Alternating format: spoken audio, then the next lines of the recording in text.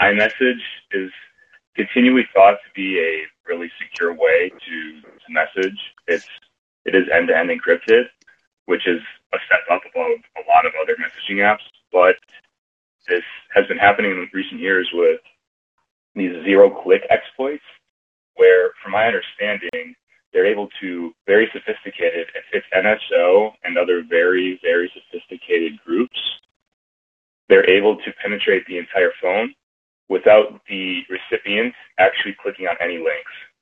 So what was really crazy about this hack was it's something to do with like 1990s compression technology for images, and it's really fascinating to read through the details. But I, yet again, am just seeing these links and reminded of this problem that there's no way to be safe from it being hacked or exploited, where they're able to completely take control of the phone.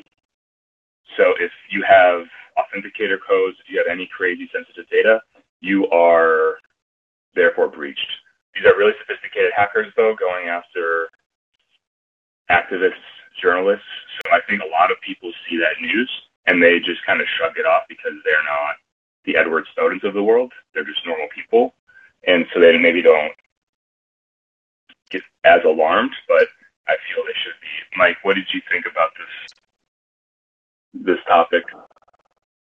I mean, it scares the hell out of me. It's kind of, mirroring what you said. It makes you realize that, no matter how hard you fight for your privacy and security, there's always like a nefarious actor on the other side trying just as hard to get into whatever you're trying to keep private. The scariest part about it is like the zero clicks, like you were talking the 1990s algorithms for the scanning and photocopying. Like from what I read, it looks like they're manipulating GIFs and like inserting these low compression PDFs that then take over the phone, which is super scary because I feel like GIFs just came about over the last like 5 years, and these, individual actors, not nation states, these individual companies now have the capability to do things that not really they shouldn't, but just in the past they haven't been able to do. So it's just a scary turn in my eyes. Yeah, it's wild because usually you have to set up a custom server, a point and control server, I think they called it. And so what was so different about this was that using this PDF loading, they were able to load a PDF based on some nefarious code in an animated GIF, right? So, or some kind of crazy embedded GIF. So it was really wild that they can now control the whole. That they don't need to set up that server. They could control it and set it this virtual environment up from within the PDF on the phone itself. So really crazy stuff. But let's turn it over to you here, and if you wanted to maybe introduce a topic.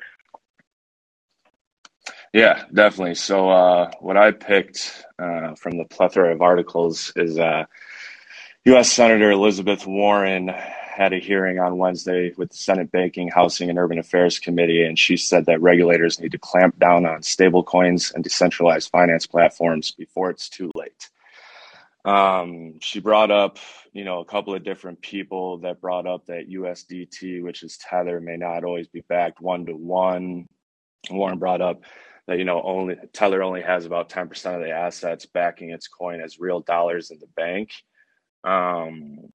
What really gets me about this article and just reading through, the hearing is she basically just, in my eyes, seems like she's fear-mongering. She brought up a bunch of, decent points, but they're exaggerated and not wholly true. So, I mean, when she brought up, Tether's not always backed one-to-one, that's 100% true. If you've, been around crypto since 2016, 2017, you might remember Tether and Bitfinex got slapped around a bit because of their methods. And the Paradise Papers in 2017 actually showed that some of the same people controlled Bitfinex and Tether. So, it was rather ripe for manipulation in the early days, but I feel like they got that figured out without having to take everything down. One of her big quotes was, "Scammers, cheats, and swindlers mixing in among the part-time investors and first-time crypto traders. And in DeFi, someone can't even tell if they're dealing with a terrorist." And that's what, to me, is the fear mongering, because she's basically just saying stuff that, our parents and grandparents are going to read in the newspaper as titles to articles. And that's all they're going to read and nothing more. And just have this, bad taste in their mouth whenever anyone brings up crypto or DeFi, because someone they've been listening to for however long, has a certain opinion. But I don't know. That's the fact that she was born in 1949. To say the world was a little different back then is, an understatement. So she knows what she's doing. Okay. So yeah, obviously this is just nonsensical. Like, there's some good points with the stablecoin potential there. I mean, let's imagine for a moment that the U.S. economy became incredibly ingrained with the stablecoin ecosystem. Then yeah, there's definitely risk to the overall health of the economy if these stablecoins aren't actually going to hold up in the long run. So if there's a asset mixture that's not healthy, that is certainly a risk. But then these comments about, like, that comment you brought up about the scammers and cheaters mixing in with the first-time crypto traders. I mean, hey, this is a market that I've gotten scammed. I've done stupid things. It's trial by fire, and nobody in this market is asking for hand-holding from people like her or handouts for when things go bad. So, like, this is, let's be treated like adults for a change, where if we have a risk appetite, we can go for it and try to level up in this world. Like, there really aren't any other ways that I think exist personally. This is just opinion, but so I mean, there's some good. There's certainly a valid concern about the stablecoin health, but then these other comments about, like, mixing cheaters with newbies. I mean, yeah, if you're a newbie, it's buyer beware. So I wanted to open up. Go ahead. Oh yeah. I was just going to say, I know that we've talked in our crypto chemistry group before of, talking with friends and family who are real first-time crypto traders. If you don't know what you're doing, you're not going to really operate in one of these DeFi sites just because they're a little bit more technical. So, it's a lot different than buying something off of Coinbase. So that just furthered my sentiments of her over-accentuating her points to make a point that isn't true. But, yeah, we can definitely open it up. Yeah. That's a good question. Yeah, I would invite anyone to join the caller queue. You should be able to click the phone if you wanted to join and ask questions or just chat. Now, that comment you just made, Mike, about first-time or new investors, I think my advice whenever onboarding someone into DeFi is just take $100, $200, and, deposit it in. Recognize that you might make a stupid mistake and lose that. That's probably not going to be your home run hit. But just by learning how these swaps work, how these liquidity pools work, it will start to click fast. You'll start to understand what people are talking about and why people are excited. I mean, that's how I felt the first time I used Uniswap. I was like, whoa, I was a little wrong about this. Right. Yeah. And this is different. Now we have Secret Swap, we have Sienna Swap, we have you can get real complicated pretty quick, but it's just really fun.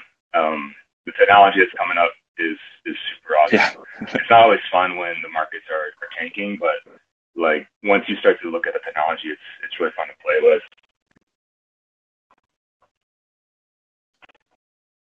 Well, all right. I don't see anyone in the caller queue, which is fine, but we have a good conversation today. What's up on the rest of your agenda for the rest of the day, Mike? Definitely. Oh, just typical warehouse supervisor stuff. I got to get a bunch of stuff shipped out for Christmas. But besides that, get to go home, take care of the baby around 2 or 3. Give the wife a little break, but besides that, nothing much. What about you, brother? Boy. Well, I am quite busy today. So just on the topic of messaging and security, we're doing a lot at the Alter project. And so people can check us out. Mm-hmm. We're running on the Secret Network, and the URL is altermail.live. So we're really trying to address these flaws at Alter that we're highlighting in these conversations, right? So I'll put it in the show notes, but it's altermail.live, and people can try out our new product. We just launched a new UI yesterday or the day before, and Q1 is looking crazy. We have some really, really revolutionary product features on the roadmap, so it's going to be exciting. All right, man. I'll talk to you later. Love to hear it. Yep. Always.